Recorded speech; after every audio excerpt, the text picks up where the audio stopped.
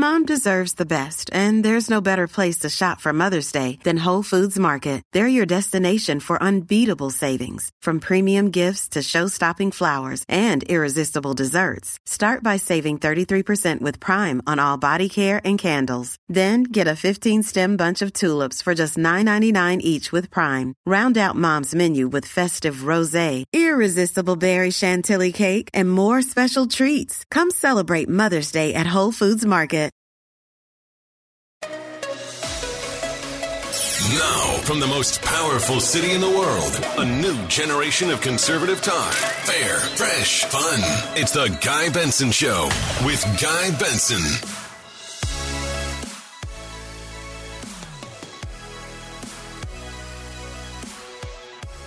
It is Friday, May the 20th, 2022. Happy birthday, Dad. Hope you're having a great trip. I love you. This is the Guy Benson Show. I am Guy Benson, broadcasting live from Nashville, Tennessee today. I'm here for an event. Had a lot of fun, actually, last night here in Nashville. This town is fun. It's kind of got that Vegas vibe, kind of, sort of. Very different still in a lot of ways, but the party town atmosphere is absolutely undeniable. And this place is just expanding like crazy. At a dinner I was at last night, I met John Rich of Big and Rich. He's got that Fox Nation show. And he was just fantastic. He did an interview on stage. Very funny, quite insightful. He performed a few songs, so it felt like a very Nashville experience. And then he was shamelessly plugging his bar on Broadway, which is called Redneck Riviera. Actually told a very funny story about how he was able to nail down that copyright to build an entire brand around that. So a few of us actually went to the bar for a few drinks later in the evening, and there was live music. They're playing a lot of country, but not exclusively country. Some of the Cranberries, their famous song. A Dixie Chick song that I admittedly really like, even though they're, commies or whatever. I do like some of their music. It was just great. It was hot. I had a beer. It just felt fantastic. So I'm very pleased to be here in Nashville, and if you are a Tennessean, hello. We're very happy to be here in your state. I got to get the show back on track here. Our website is GuyBensonShow.com. GuyBensonShow.com. The podcast is free on demand every single day, plus bonus Benson on the weekends. All the items that you might need, all the resources you might need about this fine program right there. GuyBensonShow.com. Here's the lineup. Since we are in Tennessee, why not chat and catch up with U.S. Senator Bill Hagerty, Republican of Tennessee. He is joining us later on this hour. He also was U.S. Ambassador to Japan under the Trump administration, and President Biden is in Asia. He'll be in South Korea and also Japan, so we will ask Senator Hagerty about that, plus some domestic issues as well. Another lawmaker coming up in our next hour, Congressman Dan Crenshaw, Republican of Texas. We always appreciate having him here on the show. It's Friday, so it's time for Fridays with Kat. Kat Timpf will be here to kick off our final hour, the happy hour, sponsored by the Finnish Long Drink in the 5 p.m. Eastern hour. And I mentioned the long drink here at the top of the show because one of that beverage's co-founders here in the United States, the Finnish Long Drink, he will be here to cap off the show in our home stretch. So I am looking forward to today's Happy Friday edition of the Guy Benson Show. And maybe it is a slightly happier Friday because even though I'm not on vacation, I'm here for work and I've got an event tomorrow, like when you're in Vegas, you kind of feel like you're on vacation even if you're not. It's hard to avoid. They've got those trolleys going around with people imbibing and pedaling away and listening to music and wooing at you as you walk by in the street. I don't know if I would want that 24/7 in the city where I live all the time. But, I mean, the economy here is just going gangbusters. And much like Vegas, I feel like if you're here for 3 days or so, that's the perfect amount of time. There's bachelor parties and bachelorette parties in particular everywhere here. It's like the Eastern version, I guess, of Vegas. Maybe without the gambling. Do they have gambling here? I don't know. I'm not a gambler, so I haven't sought that out. Just the food and the beverage and the music. And it's tough to find a place with more live music, more places, and really good quality. Austin, Texas comes to mind as maybe up there in the running. But, I mean, Nashville's where it's at on that front, too. I swear I'm not doing, like, a commercial here for the Chamber of Commerce. I'm not. I'm just telling you it's a fun time if you haven't been here or haven't been here in a while. So let's get to more serious matters as we kick off today's show. As I mentioned, the president in Asia, and I wish him well. I hope that he represents our country well. I hope that some of the goals, especially countering China, are achieved or advanced on this trip. I do think that we are long past the era of sort of the bipartisan truce tradition where you don't criticize the president when he's out of the country, right? The partisanship stopping at water's edge. That has been violated so many times by both parties that I don't really think it holds anymore. It's not really a tradition. I still think it's probably a good look, a preferable approach to not completely savage a president while he's gone, while he's abroad representing all of us, whether you voted for him or not, and I didn't. I want him to represent us as well as possible. But I also no longer believe it's like unseemly or violating some unwritten thing if you criticize him, because that courtesy certainly was not afforded to his predecessor, or his predecessor, or his predecessor. I'm kind of wondering when the whole thing broke down. But it does feel like a bygone element of political discourse. And maybe the president is happy to be far away from Washington, D.C., quite frankly, given the way things are going in the country, the way things are going for him specifically on the political side of things. There is a new Quinnipiac poll that is out today, and it is just abysmal for President Biden. In this poll among adults, Biden is at 35% approval rating. And when you narrow it down a little bit to registered voters, he's still in the 30s. He's at 38% among registered voters. And that's not an outlier, right? Some people will point to one data set and hype it up, even if it doesn't really align with the bulk or the average of the polling. Unfortunately for the White House and for Team Biden, and especially for his party, since Biden won't be on the ballot this November, but he kind of effectively will be, and every Democrat will be laden with that baggage up and down the ballot, to be in the 30s in Quinnipiac is not an outlier. In fact, if you look at some of the last few polls released this week, NBC News has Biden at 39%. NPR, PBS, and Marist have the president at 39%. The Associated Press, they've got a new survey today. Biden's approval rating, 39%. And then, as I mentioned, the Q poll, he's at 38%.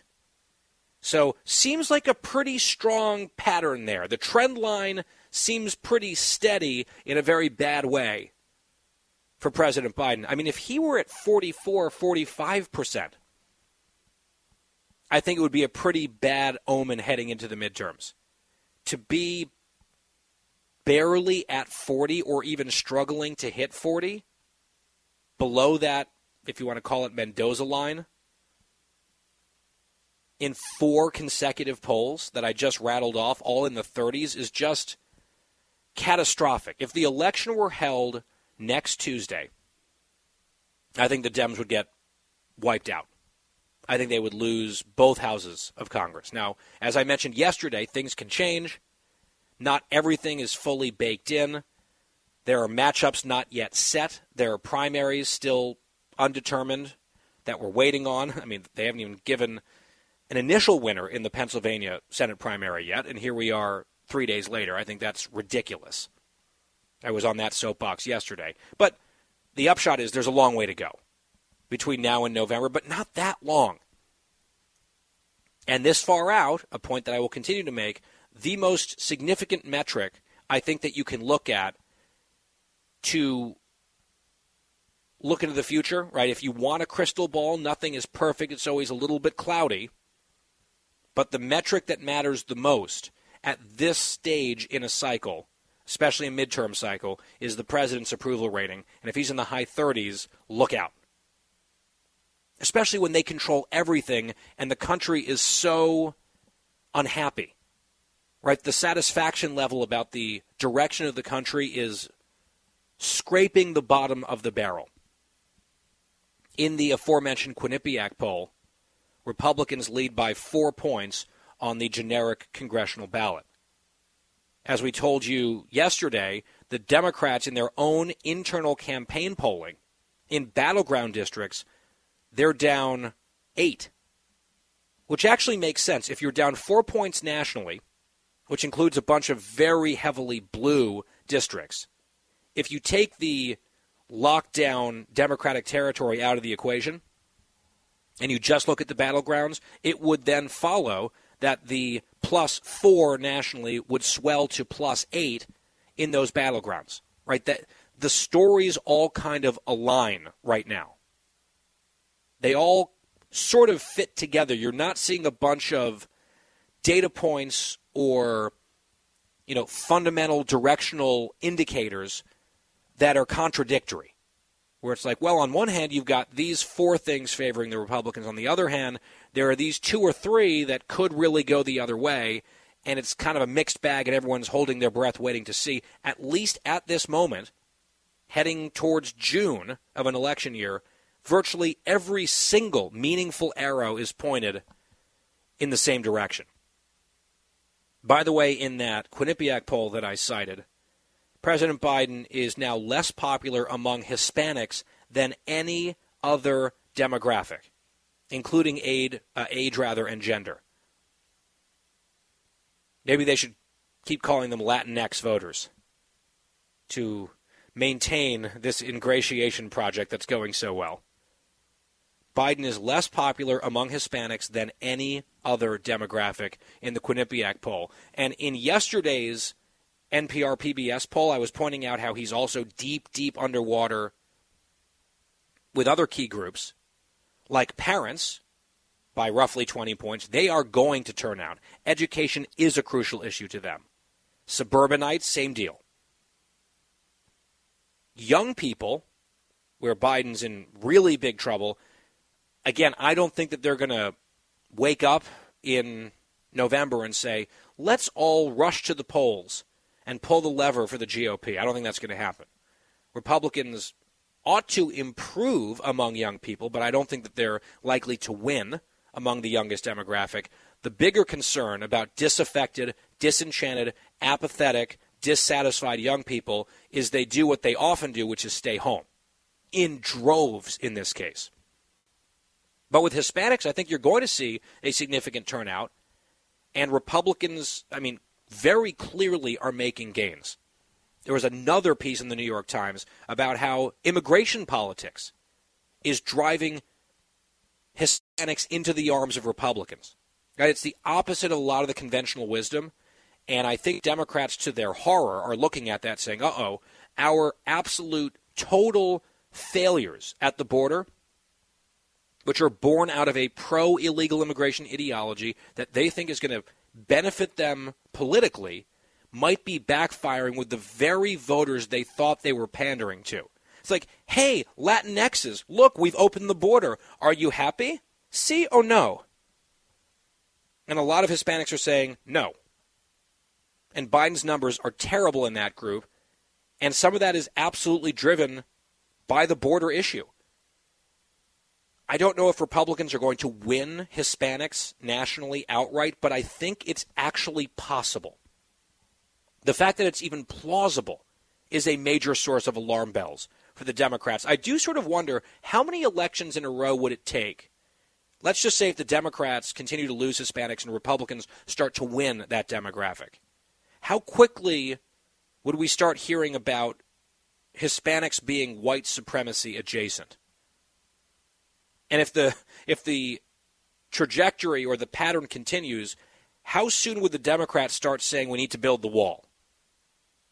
If all of a sudden their long-standing calculation about demographics being destiny and the growing Hispanic vote in the country isn't going the way that they always expected it would, do they change dramatically? I don't know. We'll see. I think we're a few years off from anything quite like that. But these are the types of questions that perhaps could be put to President Biden in a one-on-one interview. He has not done a single one of those in 100 days. He answers questions here or there in different settings. But a sit-down interview, as we've talked about with various guests here on the show in the past, it's different. It's often more substantive. There's more opportunity for drilling down and pushback and follow-up questions and getting beyond just one talking point and moving on. Biden hasn't subjected himself to that, anything like that, for 100 days. And maybe part of the reason is we've seen the new press secretary, the way that she's answering basic questions about inflation and gas prices, and the answers are horrible. Maybe the press team and the comms team over at the White House has no confidence that Biden's answers would be any better. Can't really blame them if that's their assessment. But still, I think the American people deserve to have their president interviewed regularly without 3+ month gaps. That's just me. So again, we salute him and wish him the best over in Asia. But boy, there is a problem back at home. Crisis after crisis across a whole litany of issues. And he's going to eventually come back to this problem. That's going to likely manifest itself in a major, tangible way in just about 5 months. The Guy Benson Show is just getting started. It is Friday. Stay with us. We will be right back. Fresh conservative talk. Guy Benson Show. Pull up a chair and join me, Rachel Campos Duffy. And me, former U.S. Congressman Sean Duffy, as we share our perspective on the discussions happening at kitchen tables across America. Download from the kitchen table, the Duffys at foxnewspodcasts.com or wherever you download podcasts.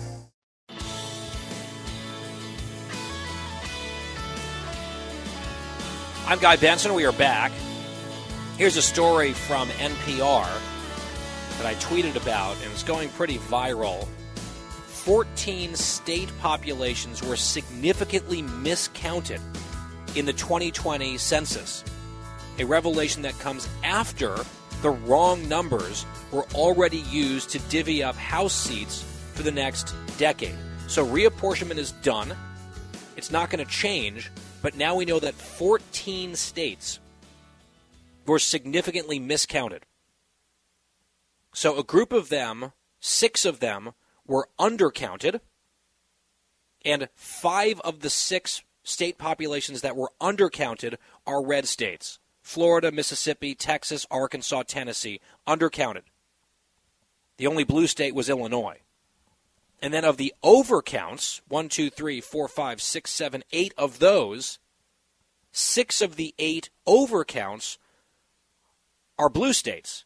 Rhode Island, Massachusetts, New York, Delaware, Minnesota, and Hawaii. So the only exceptions out of the 14 are Utah and Ohio on overcounts and Illinois on an undercount. So of the 14 errors, big errors, 11 of them favor Democrats and blue states. How did that happen? That is something I would like to learn more about. 11 out of 14? Let's follow that story. It's the Guy Benson Show. Back after this. Out of the gates and ready to go. Hey, it's Hutton and Withrow. Hot Mike is here on the Outkick Network. We've got your afternoon covered with the latest sports discussion, and it's available wherever you find your audio. Daily analysis and news. He is hot. I am Mike. Actually, my name is Chad. His name is Jonathan, but you get the picture. We're going to bring it every single day. Whatever you want to call us, we'll respond to. We just want you to respond to what we're dishing out every day. And while you're here, we hope you subscribe to the podcast, like, subscribe, and share.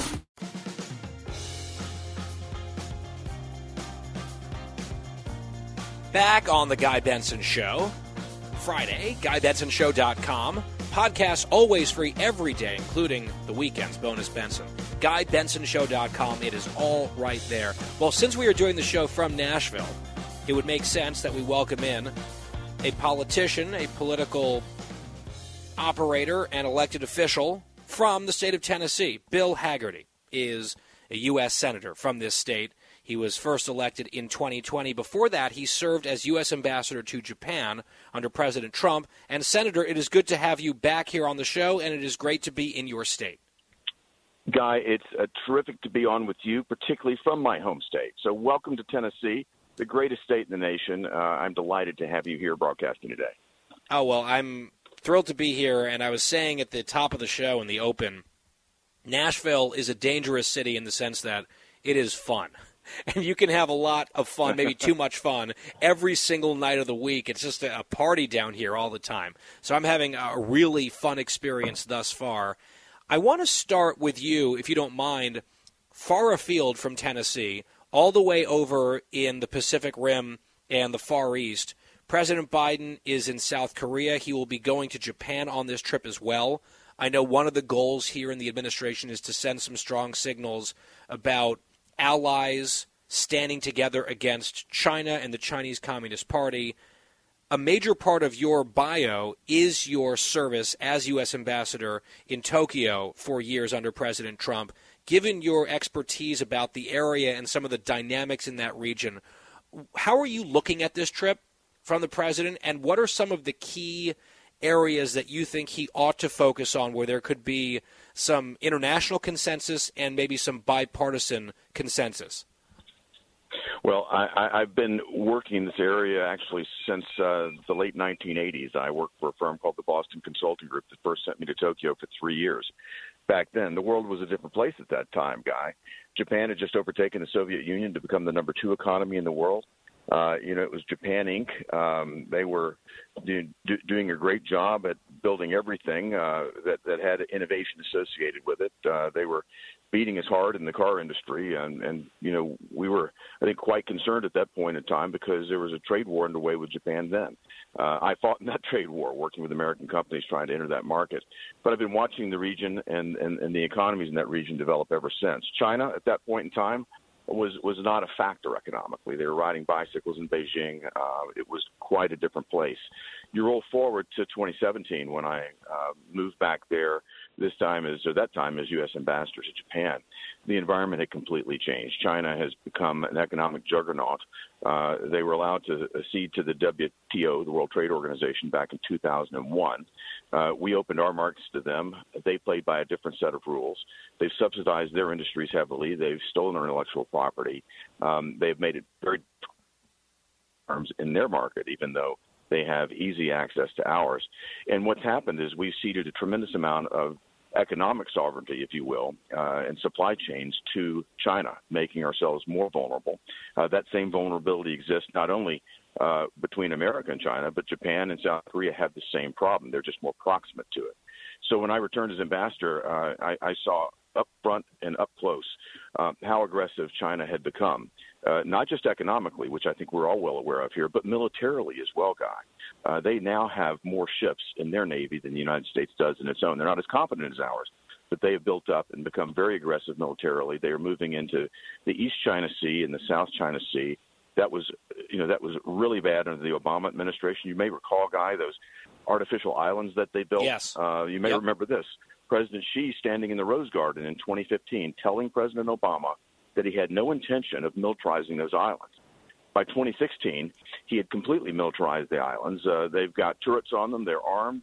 These are military stations in the South Pacific, the busiest sea lane in the world.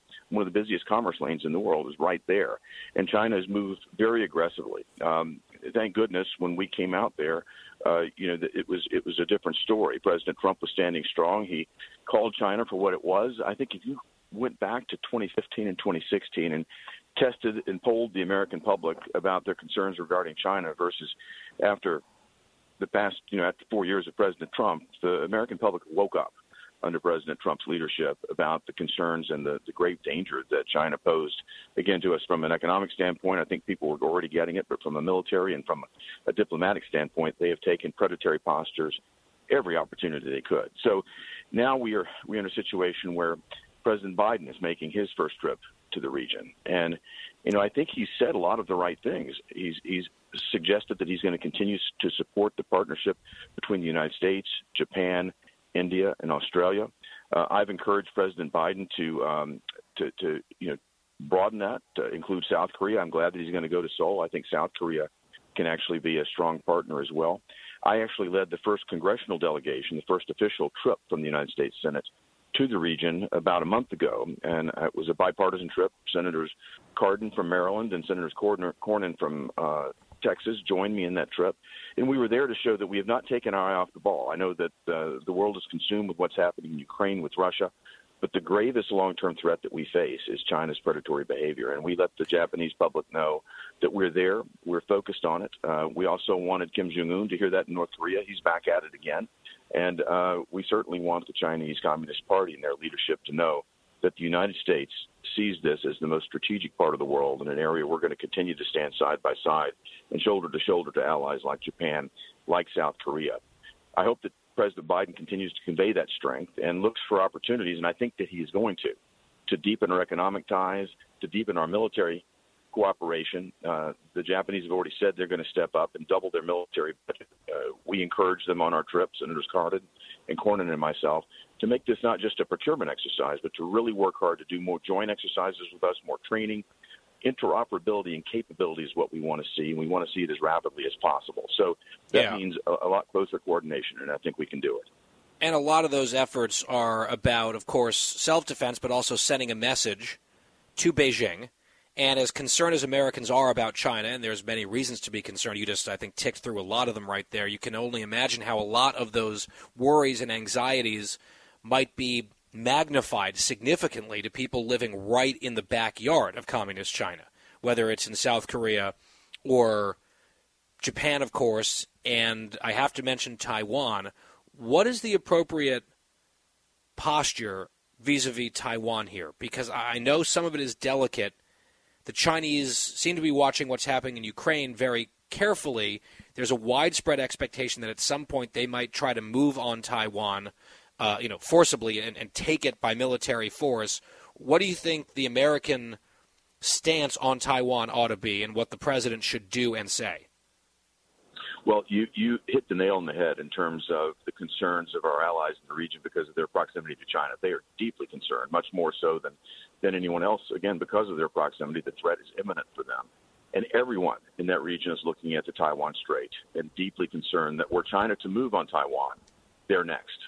So the situation, if you can bear with me, I think is bears recalculation from President Xi Jinping. I can only imagine the conversation that took place between Vladimir Putin and Xi Jinping before the Olympics. This is when they announced their unrestricted partnership, one that would know no bounds. And I'm certain that Putin told Xi at that time, look, give us some cover in the United Nations Security Council. We're going to be in. We're going to get this done. We'll be in and out in a week. Ukraine's going to surrender. We'll get NATO divided over this. We'll get the U.S. wrapped around its axle politically, and we'll lay out a roadmap for you to take Taiwan. I'm sure Xi said, well, what do I get for it? And Putin cut him a below-market deal on natural gas. And by the way, Xi said to Putin, you got to wait till the Olympics are over. That was a big mistake. Putin goes in the day after the Olympics. You saw the disaster unfold. Putin gravely miscalculated the response of the Ukrainians. He also miscalculated the corruption in his own army. The fact is the equipment was not enough, and this has been a nightmarish situation for Vladimir Putin. It's been a nightmare for the Ukrainian people, too. But Xi has watched all of this, and I hope that he is recalculating based on Putin's failures and the fact that Putin has turned out to be a pariah in the eyes of the world. But the other thing that Xi is watching is our response. And he's watching a non-serious administration here in America, an administration that won't defend its own southern border, an administration that will allow over 160 different nationalities to be apprehended illegally crossing into our country and will do nothing about it. It sees an administration that allows China and its criminal elements in China to work with the criminal elements in Mexico and the drug cartels to wage war on our youth by shipping fentanyl into America. They've already killed over 100,000 young people last year with overdose deaths here in America. It's the number one cause of death between the ages of 18 and 45, most of it fentanyl coming from China, and this administration is doing nothing about it. The war that the Biden administration waged on United States industry must be just President Xi must be looking at this and just think, how could they be this stupid? We are putting ourselves at a disadvantage. We have basically funded and subsidized the war in Ukraine because we've driven the price of oil so high that Putin has been able to fund and basically pay for the entire military operation against Ukraine because of the high oil prices that Biden has precipitated. So, I think it's a mixed bag in terms of what Xi is looking at. On that point, since you mentioned Ukraine and the war there that Russia is waging against our allies in Kyiv and all around that country, and the fact that Putin, of course, they've taken a huge hit financially, economically, because of all these sanctions and the international pariah status, but the rising energy costs around the world has definitely helped them. That has been one element that has been positive for them. You just yesterday were one of only 11 senators to vote against the aid package to Ukraine, $40 billion. It was an overwhelming vote, 86-11. You were one of those no votes. What was your thinking behind casting the vote the way that you did? Because it sounds from what you just said that you are pro-Ukraine and rooting for them, but here was an opportunity to give them even more money, potentially to even achieve military victory over Putin and Russia, and you didn't think that was the right approach. Why? Well, I very carefully about my vote, Guy. The sanctions, I pushed Biden hard to do sanctions much earlier to actually have a deterrent effect. He wouldn't do anything until after. He wanted to wait till after Putin invaded the Ukraine. I wanted to actually deter this. But I also want to see our allies in Europe step up and carry their fair share of the weight, too. They have basically been almost even with us in terms of aid that's gone in so far. Now we want to move in and put in 4 times as much as the Europeans have done. This amount of money, Guy, $40 billion, is more than the entire state budget of Tennessee. Very few, very little oversight in there. This did not go through any type of committee hearings.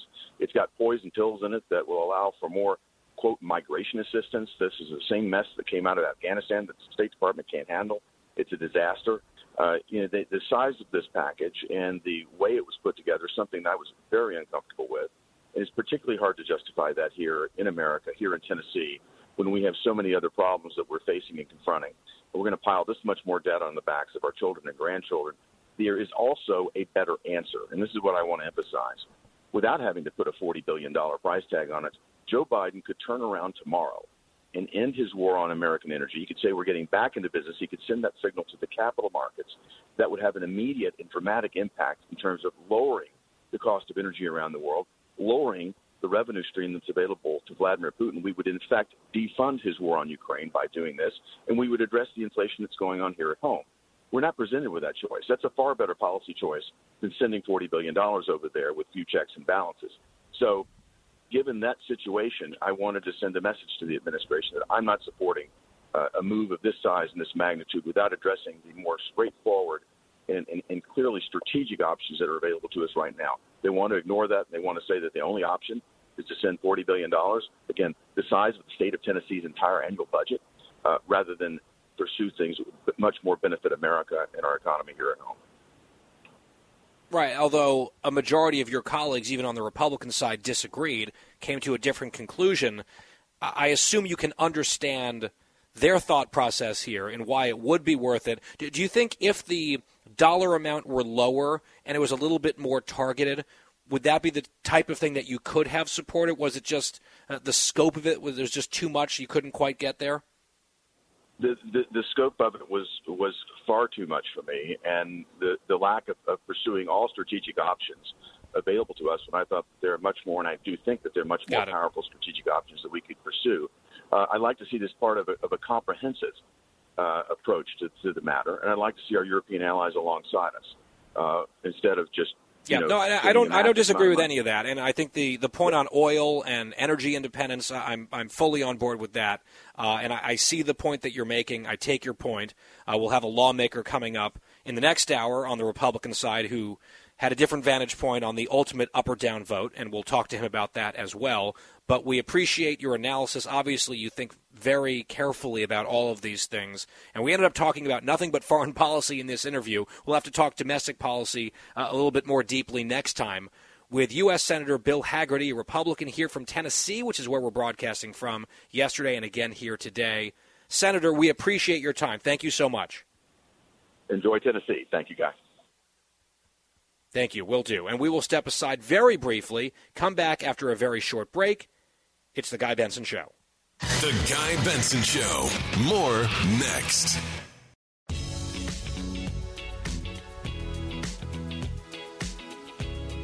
Coming up in the next hour, Dan Crenshaw, Republican congressman from Texas. He will be here.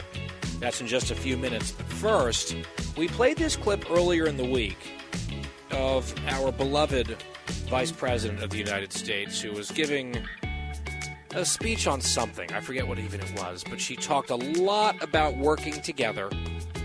And in case you missed it, here it was in cut 14. I often note and have talked with many of you about our shared belief that our world is increasingly more interconnected and interdependent. That is especially true when it comes to the climate crisis, which is why we will work together and continue to work together to address these issues, to tackle these challenges, and to work together as we continue to work operating from the new norms, rules, and agreements that we will convene to work together on to galvanize global action. She just is a font of filler words, and she falls in love with particular phrases and just says them over and over again. In this case, of course, work together, which I think we heard 4 or 5 times there in a pretty short soundbite. And our engineer, Dan, was out for a couple of days. He's been working on a montage of the vice president because she's got some pretty amazing hits on this front. And we keep adding to the montage. It started as just a few seconds long, maybe 12 seconds. It is now well over half a minute. So without further ado, here is the updated working together edition and version of our Kamala Harris montage. We will assist Jamaica in COVID recovery by assisting in terms of the recovery efforts in Jamaica that have been essential to, I believe, what is necessary to strengthen the significance of the passage of time. It is time for us to do what we have been doing, which is why we will work together and continue to work together. That has a long history of being part of America's history. I acknowledge one must acknowledge. There is great significance to the passage of time, and that time is every day. Oh, it's going to keep going. It's going to keep growing. We can't do them in short segments, probably. We'll have to dedicate whole segments just to play the montage by the end of this administration in all likelihood. Oh, it's good stuff. Keep it rolling, Madam Vice President. We will keep it rolling here on The Guy Benson Show with another hour coming up. Dan Crenshaw, straight ahead. Live from the most powerful city in the world, unconventional talk from a fresh, unconventional conservative. Guy Benson Show.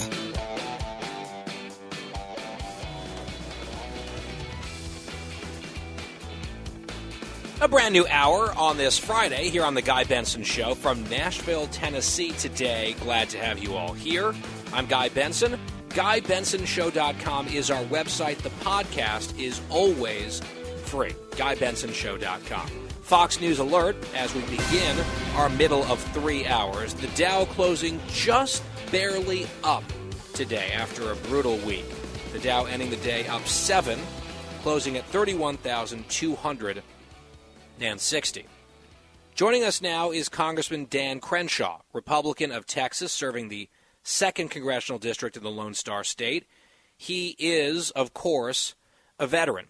He served 10 years in the Navy SEAL teams. He left that service with 2 Bronze Stars, one with Valor, the Purple Heart, he lost an eye, and the Navy Commendation Medal with Valor, among others. And it is always an honor and a privilege to have Congressman Crenshaw here on The Guy Benson Show. Congressman, good to have you back. Hey, Guy, great to be with you. I want to start on Ukraine and the assistance the United States government continues to give to the Ukrainian government as they fight against the invading Russian forces. We had Senator Bill Hagerty, a Republican from Tennessee, where we're stationed for a couple days here on the broadcast. And Senator Hagerty was explaining in the last hour his vote, one of only 11 in the Senate, against the $40 billion in aid to Ukraine, which passed overwhelmingly with bipartisan support. He gave a thoughtful answer. I thought he had 3 or 4 really significant bullet points that affected his thinking and made him ultimately vote no. Obviously, many other Republicans came to a different conclusion. This is something that some on the right have criticized, saying, why are we spending so much money for Ukraine when there are issues here at home? Is it too much money? How do you think through these questions when you're asked about it by constituents or whomever? Yeah, well, look, I'd be curious to hear what his reasons were. As I said in the past, I think there's good reasons to have concerns about this particular bill, and then there's some bad reasons. Look, the good reasons are largely obvious, I think, which are it's very expensive. $40 billion gives people a lot of sticker shock. And I do think if Republicans were in charge, if Republicans had more say in this, I think we probably would have gone with a more incremental approach. Let's spend $10 billion here. Let's spend another $10 billion in a couple months as we assess the situation. And so, I understand that sticker shock. The counter argument to that is, who else it gives sticker shock to is Vladimir Putin. And so you've got a Russian army that's largely been degraded, extremely demoralized, and now they just got word that the Ukrainians will have what seems like an unlimited amount of resources for the next few months. That could be a real tipping point in the war, and that's a good thing. Look, and this gets into the bad arguments. So the bad arguments against the bill are we shouldn't help Ukraine at all. There's a very small minority of people who believe that, but that's true. They're very loud. Very loud, if you haven't noticed. One of them has a primetime slot on Fox News. And, convinces a lot of people. And, look, if you think we shouldn't help Ukraine, then you better be prepared to answer the alternative story that would take place. Russia invades Ukraine, takes it over, gets no blowback at all from the U.S. Let's imagine that. Let's imagine that scenario. No sanctions, nothing. They take over Kiev, and they feel pretty good about themselves. Now, there's no reason to think that they would be done there. The Russians have often talked about continuing to invade, and if we did nothing, they would probably feel pretty bold about going after their next country, whatever that may be. But it would certainly be a NATO ally. And so lack of action could easily draw you into an Article 5 situation where you're actually at a war. And, the people who don't want to help at all, I think they have to answer that particular scenario. Because it's a serious one, very real. The Russians make threats on a regular basis. There's a reason Finland and Sweden have decided they want to join NATO, and this has been going on for years. The Russian military exercises are often offensive in nature. They'll practice bombing Stockholm and invading Sweden. They practice and threaten these things. So to just dismiss it like it would never happen, just like everybody dismissed them invading Ukraine. And then it happened, is to live in an alternate universe. Yeah, I'll leave it at that. Yeah, so and I would just say that, look, obviously there are people at Fox and colleagues of ours with wildly different vantage points on this question. We're quite pro-Ukraine on this show. Others have a different view of things, and they're entitled to those views. As Americans, we are all entitled to those views, and we should debate them and have those conversations. And I think that you are uniquely positioned to weigh in, not only as a member of Congress, but someone who has served, someone who has sacrificed a great deal personally. You're no chicken hawk. You have suffered and bled for the country.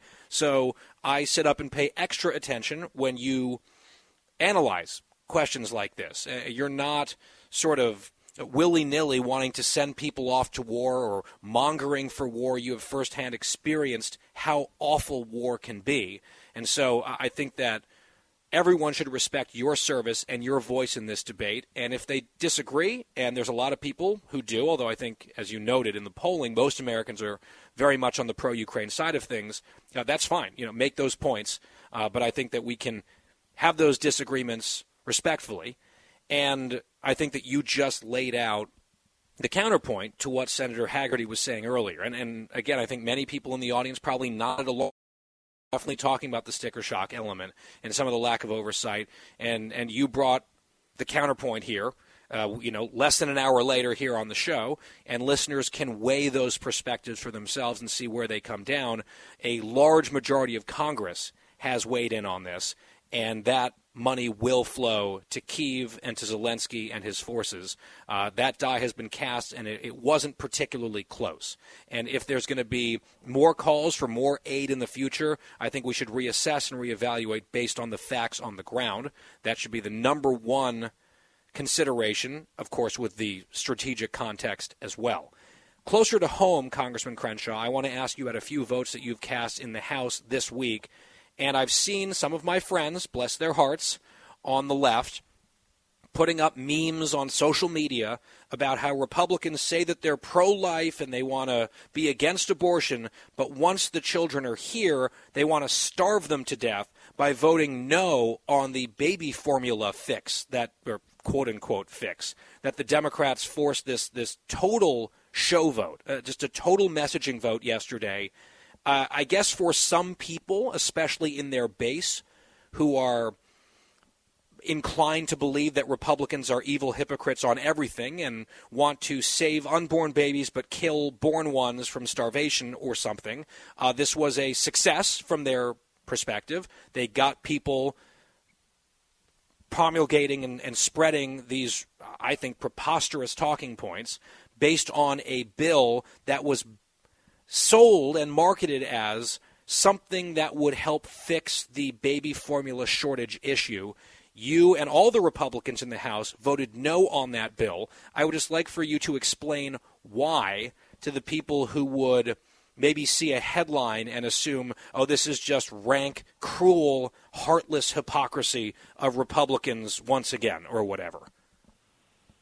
Look, and this came up a lot when we were voting for the Ukraine aid bill. People said, how can we vote for this when we should? I wonder how much baby formula we could buy with $40 billion. I mean, people on the right were saying that too, unfortunately. Yep, I remember that. And my answer to them was, well, you can buy nothing. You can buy zero baby formula with $40 billion because this isn't a money problem. It's a manufacturing problem. And so the Democrats, in full Democrat, typical liberal fashion, think that they can solve every complex issue with just throwing money at it. And so this bill was $28 million that really just goes straight to the FDA. So this assumes that the reason that the FDA has not been able to solve this crisis quicker is because of lack of funding, which isn't true, right? It's incompetence, it's over-regulation. There's some deep-seated reasons. Look, there's some bad luck here too with a particular plant in Michigan going down that belongs to Abbott Labs. It supplies an extraordinary amount of baby formula. Now, you can go to deeper structural reasons as to why so few companies supply so much baby formula to the United States, and there's such a lack of competition. And there's been some really good analysis on this by conservative journalists and think tanks. And it gets down to what's called the WIC program, which basically gives baby formula to poor families. But what it also does is, create a market that's not really price sensitive and therefore lacks in competition. The other thing the FDA has failed to do is allow the import of perfectly fine, perfectly safe baby formula from abroad, specifically Europe. And so again, it's harder to get these imports in. This $20 million of the FDA would do nothing. It would do absolutely – it would have zero impact on the current crisis. You're basically rewarding an agency that has failed. Its bureaucrats have failed to do anything to solve the current crisis. They haven't really moved in an expedient manner and in a way that they need to. And why would this bill just reward them? Well, I think that's the point, though. I think the whole point of the vote is for the Democrats to say, we are doing something on baby formula crisis, and Republicans are against it because Republicans are bad. And they're hoping that people won't actually bother to see what the so-called solution is, which in this case, for the reason that you just laid out, is not a solution at all. And then they'll just be mad and go out there and say Republicans are bad for the umpteenth reason that we've been led to believe. And so, again, in that narrow sense, within, I think, a fairly narrow band of the electorate, the messaging vote was successful, but the $28 million spent or unspent on this uselessness will make no dent in the actual problem itself. So we're right where we were a few days ago, except the Democrats have a dishonest talking point that they can, wave around as we get closer to November. And on that same score, Congressman, there was this price gouging, quote-unquote, bill. When it comes to oil prices, gas prices, Americans are hurting, obviously. There's a lot of pain out there. Everything is very expensive. Gas is getting more expensive. It could get up to $6 a gallon. I saw one projection for that nationally sometime this summer. So the Democrats said, this is the evil oil companies. They're gouging consumers. Let's do an anti-gouging bill, which was, I think, again, economically illiterate, but gave them just a little toehold for a talking point. And I'm seeing that shared far and wide as well. Your thoughts on that vote and why you voted the way that you did? Yeah, very similar mindset in both of these votes.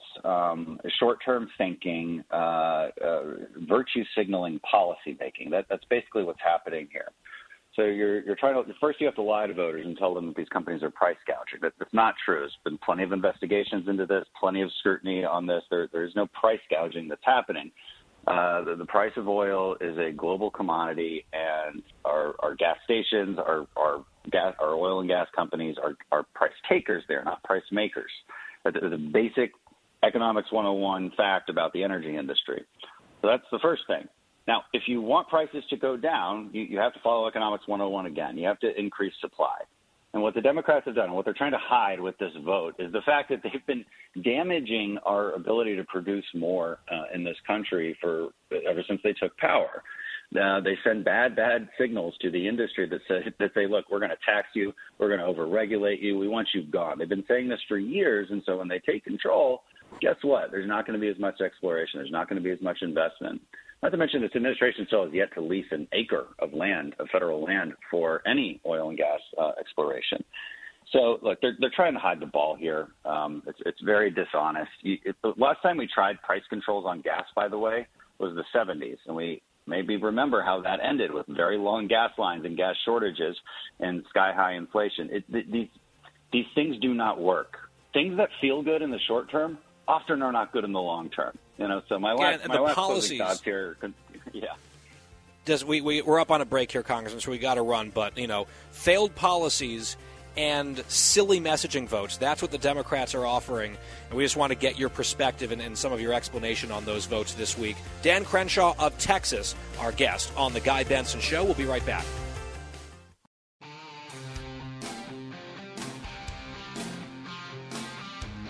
Back on The Guy Benson Show, a little bit of housekeeping here real quick. Yesterday on the program, we promised that if we broke through 10,000 followers on Twitter, at Guy Benson Show, the official show account here on the program, at Guy Benson Show, if we got to 10,000, because we were about 20 short when we came on the air yesterday, just less than 2 dozen shy, we said, hey, if you follow us, and you are listener number 10,000 to follow us, you will win a prize pack. Number one, you'll get a follow from @CookiesJar1988, which is Christine's personal account. She will also shout you out on Twitter, and we will mention you here on the air. And we like to keep our promises here on the show. We got a flood of new followers after yesterday's home stretch in the final segment. We're very grateful for that. We surpassed 10,000 comfortably, thanks to all of you, so that's exciting. And our 10,000th follower at Guy Benson Show on Twitter is Jeff Clark, who says he is, among other things, a dad and a husband and a Dowg fan. So I assume that would be the University of Georgia Bulldogs. Also the favorite team of my best friend, Mary Catherine Ham, who's an alum. And if I'm correct about that, then Jeff has had a very exciting few months because his team won the national title, beating Alabama. And now his life has gotten even more exciting as follower number 10,000 to the @Guy Benson Show Twitter handle and getting followed. I just cannot imagine how the thrill, even of his team winning a national championship in college football, could compare to seeing the little notification on Twitter that he has been followed by @CookiesJar1988. Christine, have you already done that? Have you sent him a note already? Have you pumped him up publicly on the Twitter feed? Or are you waiting for some reason. Well, I didn't want to start following him until you announced it. I didn't want to ruin the surprise. So I see. Okay. I'm on it now. Jeff and I are practically best friends. Well, I'm sure he's very, very pleased to hear that and might be contacting an attorney to draw up some sort of restraining order, just preemptively, just in case. Not a bad idea, Jeff, but thank you for the follow. Thank you very much for listening. Congratulations on this very exciting day for you and for us. Honestly, it's pretty cool. Wyatt, you seemed strangely subdued about all of this yesterday. Were you excited to see the Twitter account that you basically man and operate on a daily basis crack past 10,000 yesterday? Yes, Guy. Very, very happy. Happy it happened on a Friday. And if you're not already following The Guy Benson Show on Twitter, you should be. So everyone go follow The Guy Benson Show on Twitter. At Guy Benson Show. Yeah, well, keep it coming. We don't want to stop at 10,000. But yeah, to have this announcement on a Friday is extra fun as we head toward the weekend. We will be having more fun, by the way, in our next hour. Just a quick heads up, we've got Kat Timpf swinging by, Fridays with Kat upcoming, plus a special guest in our home stretch. We'll get to all of that coming up in just a short while. But for now, let's take a quick break. When we come back, I want to address a few things that have been said in the pages of the Washington Post and in congressional testimony. That is next on The Guy Benson Show.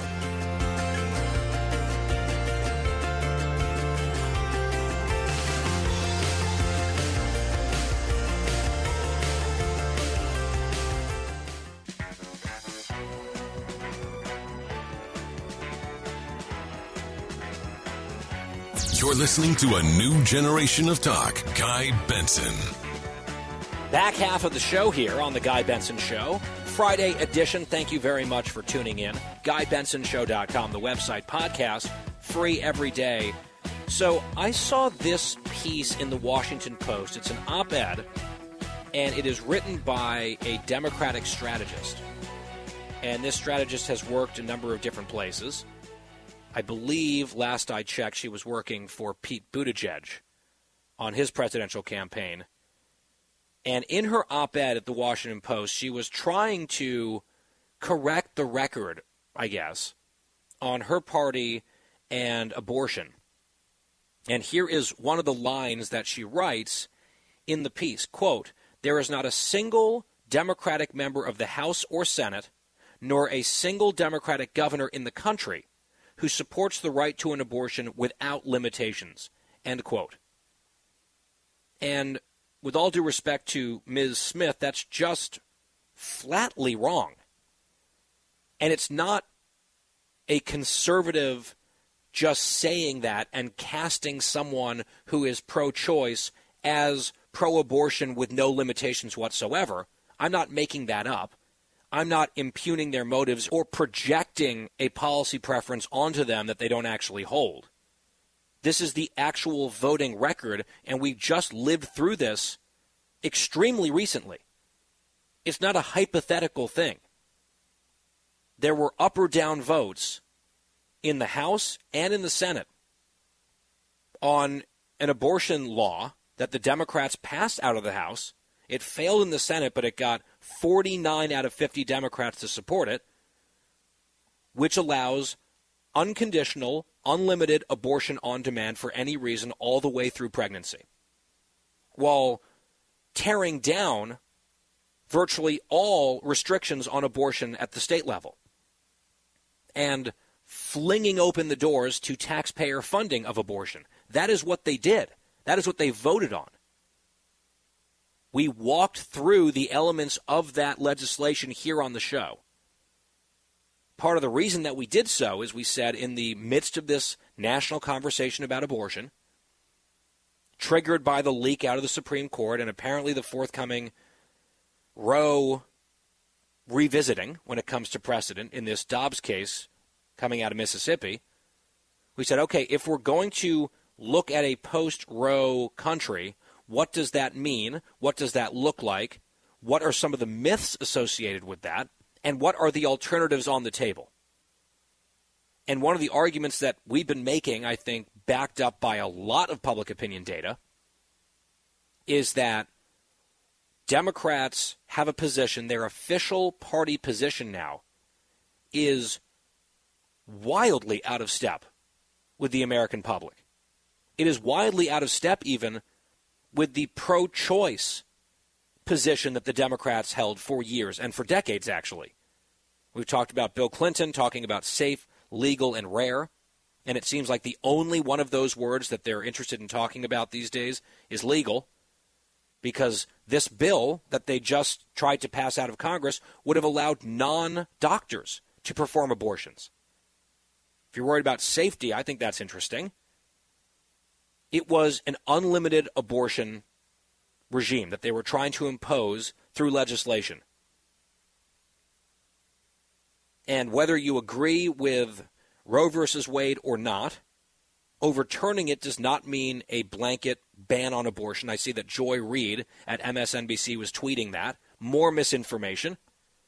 Maybe woke Mary Poppins can get on that in her free time. But that is the misinformation that has been seeded into the public consciousness deliberately for decades. If Roe goes, abortion's illegal everywhere. As we keep saying, just beating the drum, just to try to push back against that narrative with the truth, that actually is false. It goes down to the state level, and states will create a patchwork of abortion policies. And I, as a pro-life person, find myself more in line with the type of laws that they're passing in places like Mississippi and Florida. Even the Texas law, the heartbeat law, I would add a few more exceptions. Personally, that would be my preference. But those are the debates that we should be having. And my views are squarely within the American mainstream. Yet I'm called a misogynist, I'm called an extremist, I'm called a radical, and all these things, and so are all the Americans who share my point of view, which would be the majority of us. And it is just pure gaslighting for a Democratic strategist to write up a piece in the Washington Post and say, oh, not a single Democrat supports abortion rights without any limitations. They do. They just voted for it. All of them except for two. I can name both of them. Henry Cuellar in South Texas. He was the only House Democrat who voted against that monstrosity. And Joe Manchin of West Virginia on the Senate side, the only Senate Democrat to vote against that bill. So what, 99% of House and Senate Democrats all voted in favor of exactly the thing that Liz Smith is out there trying to convince the American people is a weird conspiracy theory spread by anti-choice extremists or whatever. It's right there in the voting record. And it's not ancient history. It just happened in the last few weeks on the Senate vote. And before that, the House passed it. And it's sort of like it makes your head spin. One other point on this, on the support, unfortunately, among Democrats, rank-and-file Democrats for this, and it goes way beyond, as I've said, codifying Roe. It goes way beyond a traditional understanding of pro-choice. There are a lot of pro-choice Americans who would say, I am pro-choice on this question, but life begins at some point before birth, and we should not be doing elective abortions for all 9 months. That is the view of most pro-choice people. And those people don't really have a voice in the Democratic Party right now, notwithstanding the false assertions from Liz Smith. And when you've asked people, and I've seen these interviews, occasionally a Democrat will get asked, is there any restriction on abortion that you would support? It was a question in the Pennsylvania Senate primary, and the main candidates were all like, no limits. Governor Polis of Colorado, who just signed a very radical bill, 9-month abortion, basically the equivalent of the congressional bill, they now have that as law in Colorado. He was asked about it on Fox News Sunday by Shannon Bream, and even though he did not explicitly want to say the sentence out loud, his answer was, effectively, yes, we have abortion on demand for any reason through all 9 months, and there should be no limitations. That's what the policy is in that state, and that's the policy they tried to pass nationally. So, I mean, this proposition can be tested with congressional votes, as it just has been, and it proves the point being made by Smith is wrong. And then just go around and asking Democrats, hey, please tell us, talk into this microphone, and tell us one limitation on abortion that you support. And you will get hemming, hawing, avoidance, deflection, or among many, including some who claim to be moderates, just an admission. None. We don't believe that the government should have any limitation whatsoever. As long as the pinky toe of that baby is still inside the mother, it's her body. That's what a lot of them say out loud. Or they don't really want to frame it that way, obviously, but that's what their policy preference is. It's inescapable based on what they have supported, what they have said, the votes they have cast. So it's pretty wild to see someone in the Washington Post claiming that not a single Democrat in the country believes in this. Actually, in terms of the elected representatives of the Democratic Party in Washington, D.C., almost none of them don't believe that. Liz, with all due respect, and by the way, we mentioned this the other day just to fortify my point on public opinion, Trafalgar had their poll where they asked the American people, they gave them 5 options on what the legal status of abortion ought to be, and 58% of Americans believe that abortion should be widely illegal after 6 weeks, after the fetal heartbeat is detected, or earlier. So conception up to 6 weeks, that is 58% of the country, including a little more than half of American women. You can't call more than half the country extremists on an issue. Like, by definition, it's not extreme. And you certainly can't use that word if you yourself are the extremist who believes that there should not be a single limitation, even in month 7 or 8 or 9. My goodness. It's actually grotesque. Meanwhile, on Capitol Hill, the Democrats are trying to make hay out of this issue, and it's difficult for them to capitalize on abortion because, A, the public isn't actually with them the way they think they are. They're very much in a bubble. The media is in that bubble very much with them. They're all there together, and then the polling comes in, and they look around like, wait a second. I thought this was going to be a huge benefit electorally for us. Well, not when your position is about as radical as you can possibly get. But still, they held some hearings this week on Capitol Hill to try to benefit politically from the abortion question, and it didn't really go very well for them.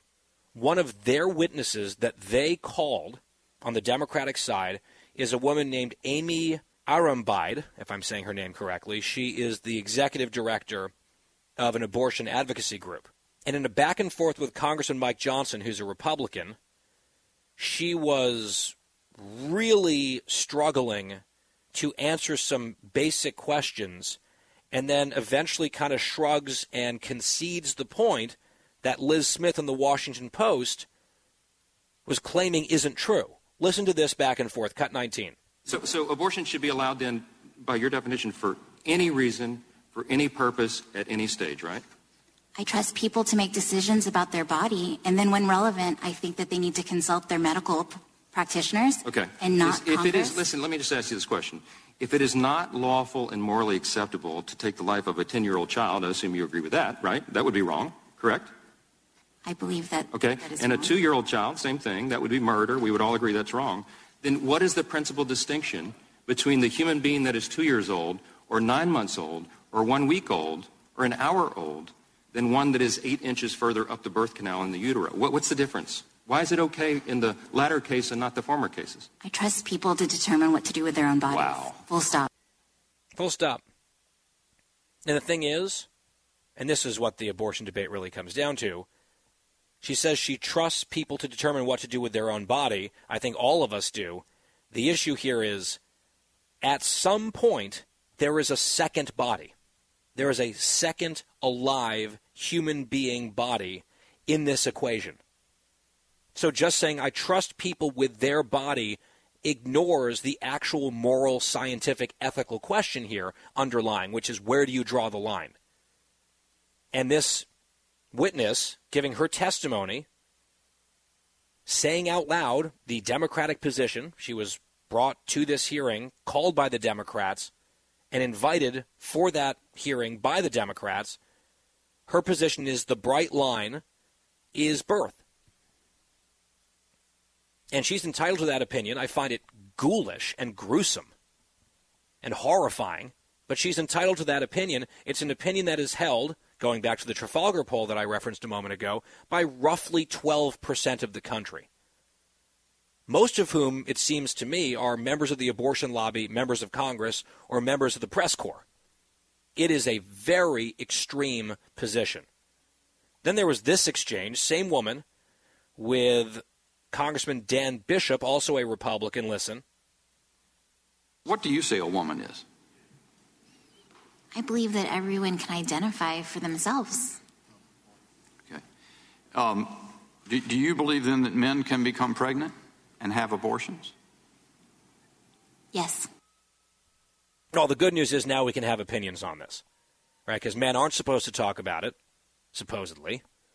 And we addressed that argument in detail a few weeks ago and broke it down. I think it is a terrible argument, but it really goes away under their own woke ideology if men can get pregnant and have abortions, as she just said, straight up yes, full stop, she might even say. If that's true, then men can have opinions about abortion. And it's not just about, keep your hands off of women's rights. It's not about women. It's human rights, which is how I frame the abortion question in general, a human rights question. They've just now added that component to the other side of the equation as well. It gets muddled, and they're doing the muddling in some of these cases. I have one more point that I want to make on this subject generally, and I will make it right after this very short break. Stay tuned. Guy Benson will be right back.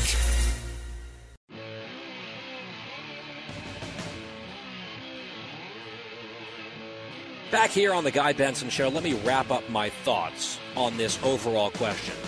In the exchange that we played for you between Congressman Johnson and the abortion advocate about when life begins and when it's appropriate to no longer kill a child, Kate Smith, who used to be a reporter at CBS News covering the reproductive rights beat, which was just propaganda, she has now made the transition full, where she is actually a PR individual now for Planned Parenthood. She just remained the exact same person with the exact same views, espousing the exact same talking points, but she shifted from the CBS News part of the Abortion Alliance to the Planned Parenthood side. And so that video was going around of the clip we just played. She didn't like it, so she said, this back and forth highlights exactly what's wrong with politicians legislating health care. Here you have Mike Johnson, who has no medical background, insisting a doctor answer a question about a medical situation. And this is actually a different part of the exchange, a different part of the hearing with one of the other witnesses, just to clarify. But because the congressman doesn't have medical background, and neither does Kate Smith, by the way, of CBS and Planned Parenthood, then the whole line of questioning, I guess, is illegitimate in her mind. And my point is, well, what about all of the medical doctors who are in Congress? There are multiple physicians who are Republican pro-life members of Congress, male and female. Doctors Marshall, Paul, Cassidy, and Barrasso. We had both of them on the show this week, actually, on the same day. Dr. Miller Meeks. Any one of them could have asked the exact same questions to highlight the barbarity of late-term abortion, and they would be doing so with the backing of the credentials of medical doctors. Would this abortion advocate and propagandist, Kate Smith, have accepted those arguments and those questions as fair and legitimate because the person asking it had a medical degree unlike her? No, of course not. She would find another way to try to disqualify them or attack them. So it isn't about the person asking the question. It's the question that they don't want asked at all. And this was just an appeal to expertise that they would immediately move on from if you had an actual expert saying the exact same thing, making the exact same point, which is the veritable definition of a bad faith argument. And there's a lot of those going around, particularly on this issue, when people want to camouflage what their actual position is, because deep down they know that their actual position is extremely unpopular with the American people and deeply off-putting, for good reason, to a lot of folks. pro-life, of course, but even quite a few who would consider themselves in the pro-choice camp. We will step aside. We will take a break. It is the Guy Benson Show on this Friday. Stay tuned.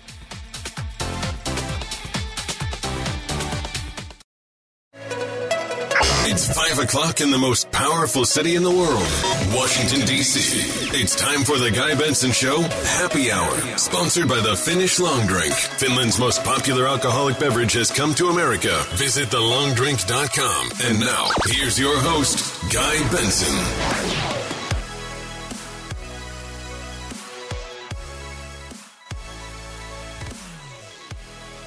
Happy Hour on this Friday. On the Guy Benson Show, a very happy Friday to all of you. Thank you for tuning in. Last hour before the weekend here on the program. Our website is GuyBensonShow.com. All the ways to listen live there, and there are many, including through our partners and friends at Audacy.com, AUDACY. We also have the free podcast that's on demand every day, no charge to you, GuyBensonShow.com, FoxNewsPodcasts.com, or wherever you get your podcasts. At Guy Benson Show is our Twitter handle and our Instagram handle. And this hour is sponsored by the Finnish Long Drink, as it always is in the 5 o'clock hour Eastern Time. And we will have with us later in the hour one of the founders of the Long Drink as they really ramp up their expansion across the country. We will ask him about that. Really looking forward to that conversation. Always drink responsibly, 21 plus only, thelongdrink.com. Well, joining us now is Kat Timpf, Fox News contributor, co-host of Gutfeld, every weeknight at 11 on Fox News Channel, also co-host of the Tyrus and Timpf podcast. It is Fridays with Kat, and Kat, welcome back. Hey. So I want to start with two stories about inflation and the cost of things going up. There was a piece in the New York Post about a woman who claims that she was charged $40 extra recently at a doctor's appointment because she cried during the appointment. And on the itemized receipt, they described that and doctor for $40 under the line item brief emotional / behavioral assessment. Would you go bankrupt if you got charged for every time you cry? Yes, absolutely. Like that's part of it. Sometimes you cry at the doctor. Like, that's kind of all part of the deal. I don't understand, how they're able to do that. Because, maybe something really bad happened, and so she cried, and, it'd be a situation where if you didn't cry, that might prove you don't have any feelings. So, that's an emotional assessment, too. Crying is That's true if you didn't cry. Crying is so smart. People who can cry more are better off because it's releases endorphins and all these happy chemicals without having to take any drugs or move your body. So you're very much in the pro-crying camp. I can just imagine this woman getting a little bit emotional and the doctor, turning to the nurse and nodding with a knowing glance, yep, $40, cha-ching, right there. It's like the Spirit Airlines model of doctoring, right? Yes. Where there's a bunch of add-on extras for everything, including emotional distress. I bet you this doctor probably makes people cry. On purpose, in order to charge them. Yes, to charge more. It's you have cancer. Then they cry, then they go, just kidding, actually it's a cold. That's probably what this doctor does. If you make more money from crying, then pretty obviously you're probably going to, you're literally incentivizing to make your patients cry. So this is not okay. Meanwhile, teen babysitters are now, this is according to the Wall Street Journal, charging clients, parents, $30 an hour to babysit their kids because they can. This is, supply and demand and what the market commands. $30 an hour for teenage babysitters. I did some babysitting when I was an early teen. I think I made $10 an hour, I believe, if memory serves. $30 is really good money. Did you ever babysit, Kat? Because I sure did. With all due respect and deep love and affection, I'm not sure of all my friends you would be at the very top of the babysitter depth chart, and I want you to either agree with that assessment or push back. Well, I would not be a good babysitter because I have better things to do. But other than that, I'm excellent with kids, actually. Like, kids love Really? me. No, yes, they do. But infants, I don't want to go near because you're just, like, scared you're going to kill them on accident. But, like, once they're older than, like, 1 or 2, then, yeah. I never want to hold anyone's infant. I'm like, my phone screen has cracks on it. Don't hand me your baby. And I can imagine you being like, getting the phone call. Your friend's like, hey, do you mind coming over to watch the kids? You're like, oh, I'd love to. I just have to go do television in front of 2 million people every night. Goodbye. I'd be like, sorry, but I don't have kids because I don't want to spend time with kids right now. So you made a different decision. So go ahead and have fun. And that was, by the way, my not-so-subtle way to come through and congratulate you on the continued success over at Gutfeld. We talked about the ratings a few days ago. Last week's ratings were just... Success. I thought you were going to say continued success on not getting pregnant, but okay, I'll take that. Well, that too. Congratulations to you and to Cam on all of that, and especially your animals. I think congratulations on not being pregnant, which I think was something we Well, did. I mean, if you don't want to be... Yeah. Not right now, so I think that I should I don't have a baby shower. All right, a gender reveal, like still nothing. Yeah. But just have it be like not pink or blue, but some other totally different, unrelated color that comes exploding out of the whatever and then sets the apartment on fire. Workshop that a little bit. But you guys were averaging almost 2 million viewers on Gutfeld, to bring this back on the tracks, last week, crushing the competition, blowing way past Kimmel and Colbert and all that. I had the awesome privilege of being part of one of those days last week, and it's just very fun to see not only you guys succeeding and the show catching on really in a big way. The audiences are great in the new studio. It also just brings me, I have to admit, like a little bit of Schadenfreude joy to imagine the look on Jimmy Kimmel's face every morning when he gets the ratings in and he's lost by hundreds of thousands of viewers to a cable show that is about a year old. Yeah, especially because, we talk about this all the time about like how much smaller our staff is compared to those shows where we shouldn't even, if we were not beating them or coming close, that would be something that wouldn't even be a slam on us given the resource comparison. And so the fact that we are must make them feel really bad. Oh, I hope so. Everybody was trying to, and I wouldn't say that except for the fact that, like, when the show first came out, everybody was like, this is the worst show ever. Everyone's going to hate this show. And, like, they just went and looked for, little things. Like, they picked, like, the things that didn't hit and, like, put them all. And, like, after, obviously, of course, the first episode when we hadn't tried this before. And, put them all in, like, a summation, like, this is a disaster. So I don't really... I am extremely competitive, but in general, I don't care about, like, making other people sad. But it's another story when people were, like, rooting for and wanting me to fail. Like, because I don't want them to fail, but they wanted me to fail. And it's like, what did I ever do to you? No, and I don't want people generally to be sad, just Jimmy Kimmel, like that specific person. Right. That's all I ask. And all the people that were really just, they don't want this to succeed. They're just mocking it just because it's, like, on Fox.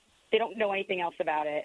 They don't know who I am. They don't know, they don't know who I am as a person or who Greg is as a person or, they don't actually know anything that we've said, which obviously is incredibly exhausting. And I'm sure, obviously, of course, just because you work here, you've dealt with that too, where if you're at like, a party and, like, you're among people and someone says, I actually have a question for you, even though this is your show. When someone asks you at a party that, like, you're really not, like, interested in, like, developing any sort of friendship with, but it's like a hang and they're there, and they're like, what do you do for work? What do you say? So I will often say that I write and talk about politics. Okay. And that's even more specific. Sometimes I'll just start with, like, I have a job in media. That's what I always say. I work in television. And then like, if they want to keep drilling down, then they drill down, and then you get to the answer. And either they don't care, which is a lot of people, or they care a lot, and they're either very pleased or very displeased, which is why I kind of try to avoid it, especially in, like, settings. I was at a wedding a few years ago We were there the night before for like the welcome party and went out to some bar, and this guy had a few drinks, and then he found out where I worked, and he came over sort of like slurring at me, a complete stranger who was part of this wedding that I was also there for, and he's like, how do you sleep at night? And I was like, very, very well.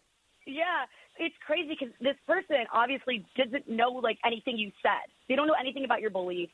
There's obviously a lot of different individuals who work here, but sometimes what I've said when people ask more questions, another thing that I've said in certain situations is, I don't want to tell you because it's more controversial than porn. So I do porn. How about that? Like people would get OnlyFans star. Less controversial. And by the way, to be clear, if someone does porn, I don't judge anybody for what they do as long as it's nonviolent. Okay. Like you sell crack, that's fine. We're probably not gonna have that much in common, but you know, you do you. Yeah. But you know, it's just like so exhausting because it's like then you assume certain things about someone based on like, you know, this idea that you have because actually. True. Although in fairness, if someone was like, "Hi, I'm a crack dealer," I might jump to some conclusions. Like I might judge that person. Right. I would. I think I might. Now, here's the thing: you're much more of a total libertarian, live and let live person, which is why this next story I think probably bothers you. I don't know if you saw it. Did you see over at NPR? They have set up an employee snitch hotline for NPR employees to report each other for mask infractions because they are still apparently over there ruthlessly enforcing masking due to COVID. And if someone is not complying, you can call up the hotline. And I can imagine all the voicemails on this hotline are delivered in this type of voice. I saw Carol again today violating our policy, and she should be terminated immediately. And the person is almost certainly white who's leaving that voicemail. But I would hate to live in that type of environment at work. And look, I understand you report certain really egregious things to HR, but masking, that would, not that I would be like lining up to go work for that news entity, but I can't imagine that fosters a very healthy environment in the newsroom. Unless they all love it because they're all like compliant leftists. I don't know. I don't know, especially because I feel like yet another thing that I like learned in kindergarten was a lie based on how, you know, adulthood has worked out. Because do you remember like tattletales was a thing? Like even teachers, if you go up there like in like kindergarten, first grade, like maybe first grade so more than kindergarten, where the message was like, tell the teacher if it's something you can't handle on your own, you know? Like if somebody, like it's one thing if you're being like ruthlessly bullied, but if someone like does something and you say, oh, teacher, so-and-so did this, even the teacher would be like, okay, like, right. And now no one loves a tattletale. No one wants a snitch. And like that you can, and also how do they enforce that? Like if somebody has their mask on, what if you like just say they didn't? Because like, I guess like multiple warnings you can like get fired, which yeah. Think of if we heard of this stuff, you know, in like 2019. You know, no, how would it's wild. It wasn't that long ago, but it was like, so listen, people, you can't go places without strapping cloth to your face. And if all over the you don't office. want to strap that cloth to your face, you're breaking the law. And then, or at this place, you can lose your. Why did I lose your job? Because I didn't want to strap cloth to my face.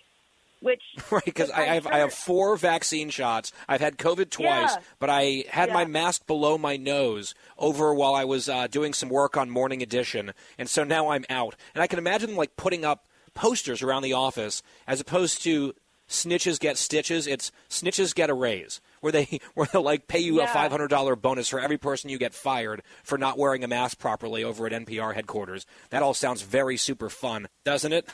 Kat Timpf is our guest. It is Fridays with Kat, and when we come back, a little Sincerely Kat for our friend and guest right after this. The Guy Benson Show. More next.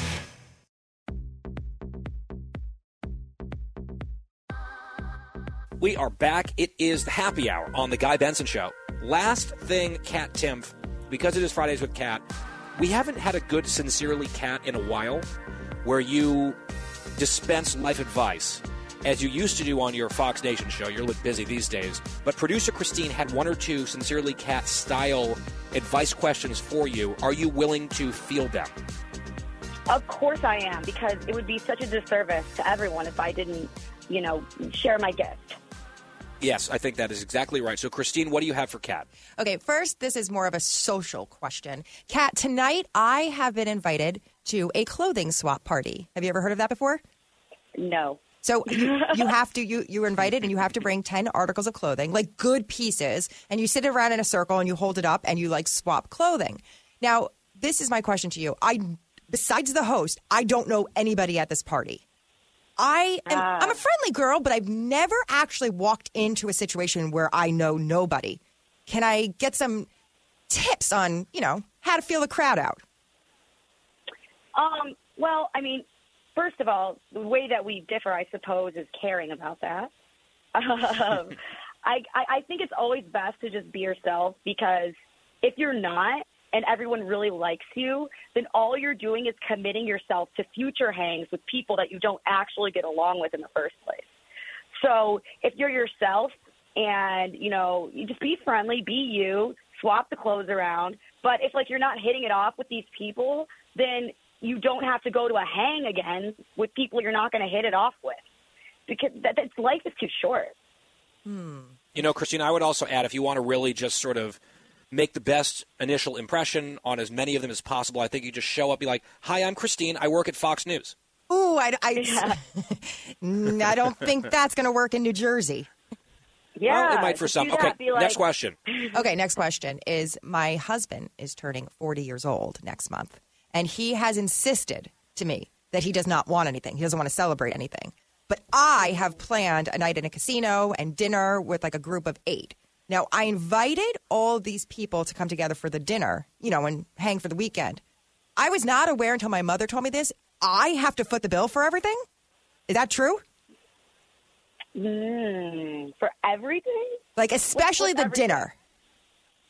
I mean, I don't think so. I think that, he shouldn't have to pay for anything, but you're, married, so I don't know how that works. I don't think so. I mean, you could, but I'm sure people will try to pay, right? People will be like, "Here's my card." I mean, it's different than hosting a dinner at your own house, because, if you're out, that's different.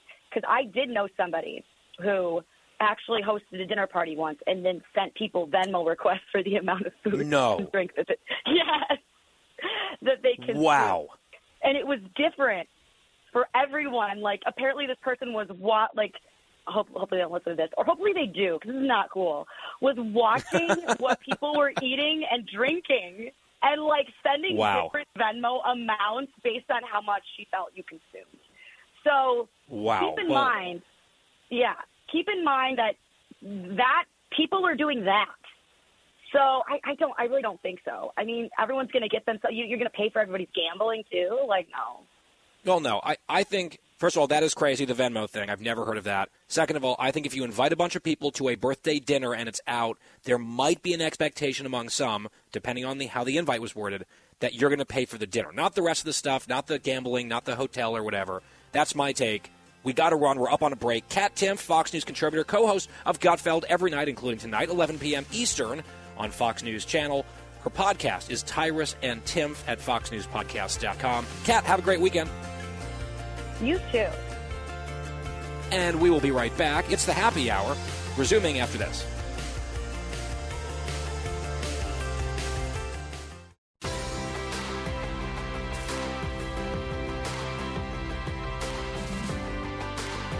Talking about the issues you care about. Guy Benson.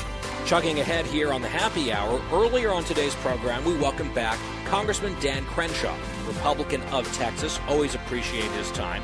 Here's part of my conversation, which was wide-ranging, with Congressman Crenshaw. I want to ask you about a few votes that you've cast in the House this week.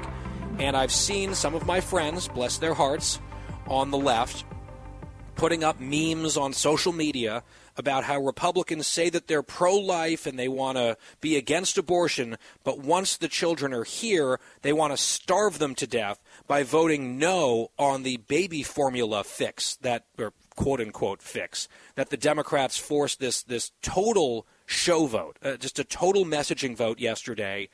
I guess for some people, especially in their base, who are inclined to believe that Republicans are evil hypocrites on everything and want to save unborn babies but kill born ones from starvation or something. This was a success from their perspective. They got people promulgating and spreading these, I think, preposterous talking points based on a bill that was sold and marketed as something that would help fix the baby formula shortage issue. You and all the Republicans in the House voted no on that bill. I would just like for you to explain why to the people who would maybe see a headline and assume, oh, this is just rank, cruel, heartless hypocrisy of Republicans once again, or whatever. Look, and this came up a lot when we were voting for the Ukraine aid bill. People said, how can we vote for this when we should? I wonder how much baby formula we could buy with $40 billion. I mean, people on the right were saying that too, unfortunately. Yep, I remember that. And my answer to them was, well, you can buy nothing. You can buy zero baby formula with $40 billion because this isn't a money problem. It's a manufacturing problem. And so the Democrats, in full Democrat, typical liberal fashion, think that they can solve every complex issue with just throwing money at it. And so this bill was $28 million that really just goes straight to the FDA. So this assumes that the reason that the FDA has not been able to solve this crisis quicker is because of lack of funding, which isn't true, right? It's incompetence, it's overregulation. There's some deep-seated reasons. Look, there's some bad luck here too with a particular plant in Michigan going down that belongs to Abbott Labs. It supplies an extraordinary amount of baby formula. Now, you can go to deeper structural reasons as to why so few companies supply so much baby formula to the United States, and there's such a lack of competition. And there's been some really good analysis on this by conservative journalists and think tanks. And it gets down to what's called the WIC program, which basically gives baby formula to poor families. But what it also does is, create a market that's not really price sensitive and therefore lacks in competition. The other thing the FDA has failed to do is allow the import of perfectly fine, perfectly safe baby formula from abroad, specifically Europe. And so again, it's harder to get these imports in. This $28 million, the FDA would do nothing. It would do it would have zero impact on the current crisis. You're basically rewarding an agency that has failed. Its bureaucrats have failed to do anything to solve the current crisis. They haven't really moved in an expedient manner and in a way that they need to. And why would this bill just reward them? So, well, I think that's the point, though. I think, the whole point of the vote is for the Democrats to say, we are doing something on baby formula crisis, and Republicans are against it because Republicans are bad. And they're hoping that people won't actually bother to see what the so-called solution is, which in this case, for the reason that you just laid out, is not a solution at all. And then they'll just be mad and go out there and say Republicans are bad for the umpteenth reason that we've been led to believe. And so, again, in that narrow sense, within, I think, a fairly narrow band of the electorate, the messaging vote was successful, but the $28 million spent or unspent on this uselessness will make no dent in the actual problem itself. So we're right where we were a few days ago, except the Democrats have a dishonest talking point that they can, wave around as we get closer to November. My full interview with Dan Crenshaw, available on demand for free as part of the podcast, no charge to you every day, GuyBensonShow.com. When we come back, a little visit with and a word from our friends at the Finnish Long Drink, sponsors here on the Happy Hour. That is straight ahead. For the full interview and more, go to GuyBensonShow.com.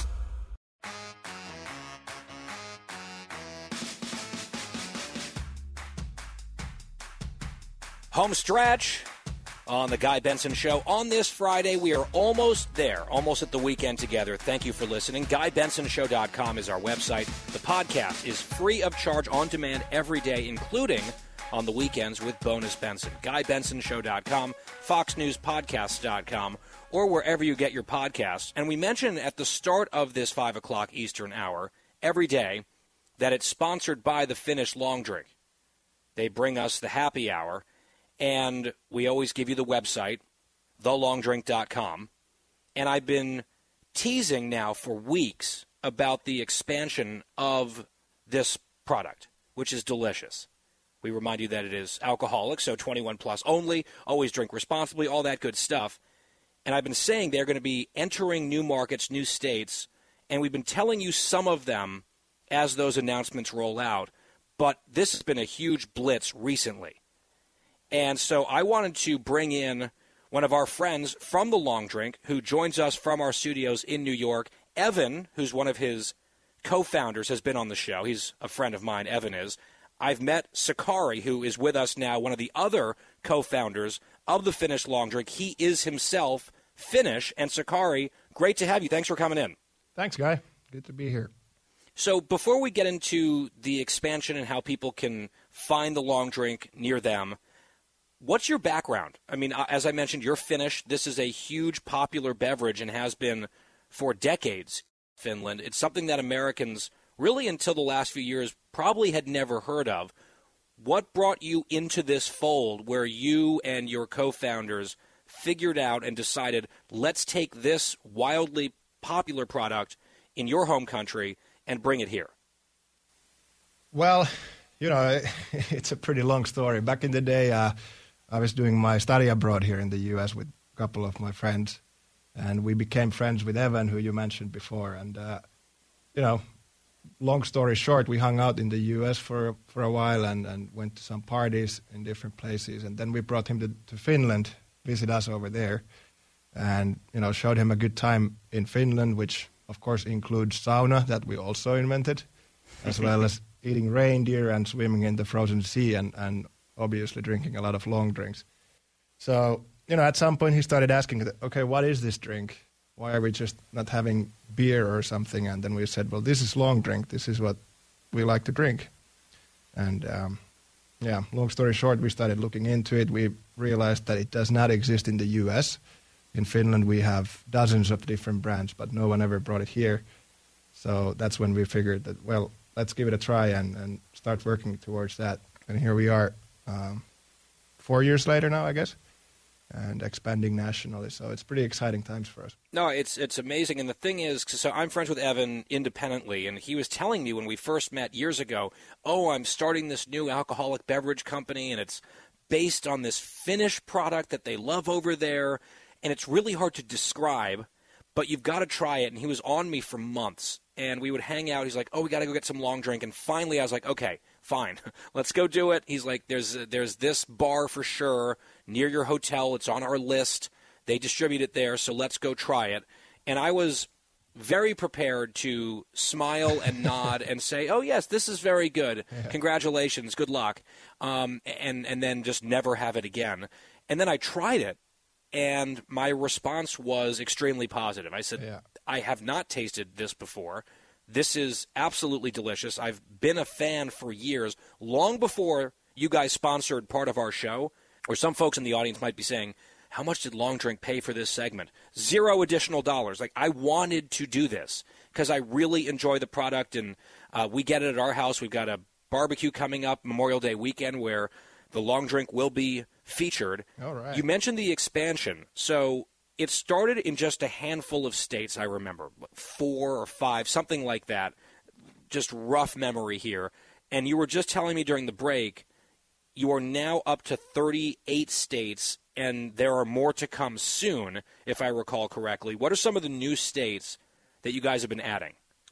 Yeah, so 38 states. I actually checked that 2 days ago, so might be already old news, but give or take. Some of the newer states, we went live in Wisconsin. I think you said you're in Nashville, so we just launched Tennessee a few weeks ago. Yep. New Mexico, Maryland, Delaware, D.C. Those just launched like this week, so we might not have that many stores or bars yet, but slowly and steadily.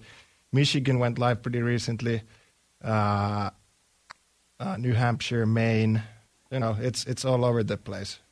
So yeah, it's pretty exciting for us, of course. People can go to thelongdrink.com. They've got a map, so you can plug in your zip code, and it'll show you where it's sold near you. And in some of these places, they are rapidly expanding. In fact, it's so quick that they are still trying to backfill all the places where this long drink is now available. So if you heard your state just mentioned, there are many others that are also launching. You can go there, and If you don't see it immediately, try again in a week or two because they're just updating it constantly. And I know there's a few other states in the pipeline. Evans told me about that, which is exciting. You guys have had success. I was talking to one of your colleagues about cracking into the top 10 in America within your category, which is a ready-to-drink, like prepackaged, premium liquor-based beverage. You guys are in the top 10, and that was last year when you had a fraction of the states that you have now. So I would imagine with the distribution so much wider, so many more people in our audience able to get it. In fact, I got a message, let me just pull this up, from a listener literally yesterday on Facebook who said, "Hey, just had my first long drink, and you were right. It was delicious. I heard the story behind the beverage from a friend and thought it would be cool for you to share with your audience." So I get messages like that all the time. For better or for worse, people associate me with the long drink, so they want me to know when they're drinking it, and I love that. Yeah. And so, you guys, I would imagine, looking ahead and projecting more growth, if you were in the top 10 in this category with, let's say, I think it was around 17, 18 states. That's right. If you are more than doubling that in terms of a footprint, the long drink is going to probably really take off, I guess would be a pretty reasonable conclusion here. Yeah, I mean, that's obviously our hope, and the signs are showing good numbers so far from the new states, and the summertime is our key time of the year. Between May and September, we sell a lot of the cases that we sell throughout the year. So this is definitely the key time, and this is also why we wanted to get all these new states ramped up and ready to go for the summer. So then, when people want to do their barbecue or a boat trip or golf or whatever you might want to do, a picnic at the park, or I like to go downhill skiing with this. So throughout the year, it works perfectly. No, it's especially good, I agree, in the warm weather, and that's why we're doing our summer kickoff barbecue Memorial Day weekend with the long drink, and you guys are generously sponsoring the party, and we have been telling all of our friends about it now for years, and everyone on our staff here at the show has tried it and enjoys the long drink. I do have to ask you, Sakari, about this, because I was watching an NHL playoffs game, the Stanley Cup playoffs the other night, and I saw on the boards and the advertisements that they have along the ice, there was something calling itself a long drink that they were advertising. It is one of your new competitors, and I looked it up, and it seems to me that it's not really actually a long drink based on the ingredients, but they're trying to call it a long drink. To the extent that you want to, tell us about the competition. Obviously, you're doing well enough that some of the other big players in the industry are saying, oh, maybe we need to play catch-up and get in on this. What's the difference between the OG, original, authentic Finnish long drink, which sponsors this show, and then some of the imitators that we're seeing out there now? Yeah, so that's pretty, I think it's a big compliment for us that the big companies are seeing that long drink is making waves in the U.S. And as I mentioned in the beginning, long drink is a category of alcohol in Finland. So if you go to a grocery store in Helsinki, for example, you have the beer aisle, but then next to it you have a long drink aisle with many different brands. So to us, this is pretty exciting that other companies are coming and starting to advertise the category of long drink, and we think that this, the high tide kind of lifts all boats. So when a big publicly listed company makes their own version and they start to promote it heavily, then that we see that helps us as well on the long run. But yeah, as you said, it's not really a long drink because it's made with malt liquor, meaning it's technically a beer. And what the difference is that the taste suffers because our product has a super crisp taste because it's made with distilled spirit. It's actually liquor-based. And this other competitor is made with technically beer, malt. So, but yeah, I mean, it's a positive thing for us. Very magnanimous of you to say, like, oh, yes, we welcome the competition. This is very good news. But also, it's not the same. It's malt liquor. We have premium liquor. I think that's the key because people might see it and say, oh, I heard long drink on Guy's show. Is this it? And unless it's the Finnish long drink in the blue can or the white can for zero sugar or the black can for an extra kick of that liquor, it's a very distinctive branding. The logo is very distinctive. That's the real deal. The other ones aren't. And, it's nice that more people are hearing about it, and perhaps they will hear about Long Drink, then try yours and say, oh, wait, this is actually much better. That is my humble opinion that's on our all of thinking this as well. Yeah. Now, I have to ask you last question, Sakari, before we go. We're almost out of time. For the interview, I'm in Nashville, you're up in New York. I know that Christine, my producer, was extremely hopeful that you were going to arrive in the studio with just arms filled with cases of Long Drink for her. Did you, in fact, bring any Long Drink for Christine, or she could have to go buy some in New Jersey? No, I came with the Metro, so unfortunately I did not have my car with me this time, but I'll make sure that someone from our team in New York comes by. Well, and it's also fine because Christine can just plug in her zip code in New Jersey, thelongdrink.com. I think she knows where it's sold near her because she's purchased it multiple times before. Dan's done the same thing in New York. And Quiet Wyatt down in D.C., it is now in Washington, D.C. and in Maryland. And we'll see if they might be completing the DMV area sometime very soon. Hint, hint, from what I hear. Very soon, Sakari, very soon. A lot of fun chatting with you. Great to have you come in. I just want to say we're just so grateful to have you guys as a very loyal sponsor now for years, which is crazy. We launched the sponsorship right before the pandemic, literally the week before the pandemic hit. Yeah. And we're going strong. You guys are growing by leaps and bounds, and to any extent that we're playing even a small role in that, that's awesome. We're proud of it. It's a great partnership here. And so to you and your co-founders and Evan and the whole crew over there, congrats on all the success, and let's keep it rolling. Thanks, Guy, and always a pleasure chatting with you, and hopefully we see you live soon. Absolutely. Let's do it in person. That's Sakari from The Long Drink, thelongdrink.com, our sponsor here on the Happy Hour on the Guy Benson Show. Sort of a fun way to ease into a weekend that's going to be a very hot weekend in a lot of places around the country. And hot weather plus ice-cold long drink is, I think, a key formula for a very fun, successful weekend for those of us 21 plus. Always drink responsibly, thelongdrink.com. And with that, we are done. The weekend has arrived, so go crack one open. Go have a fun, relaxing time. We are back here on Monday, same time, same place, for The Guy Benson Show.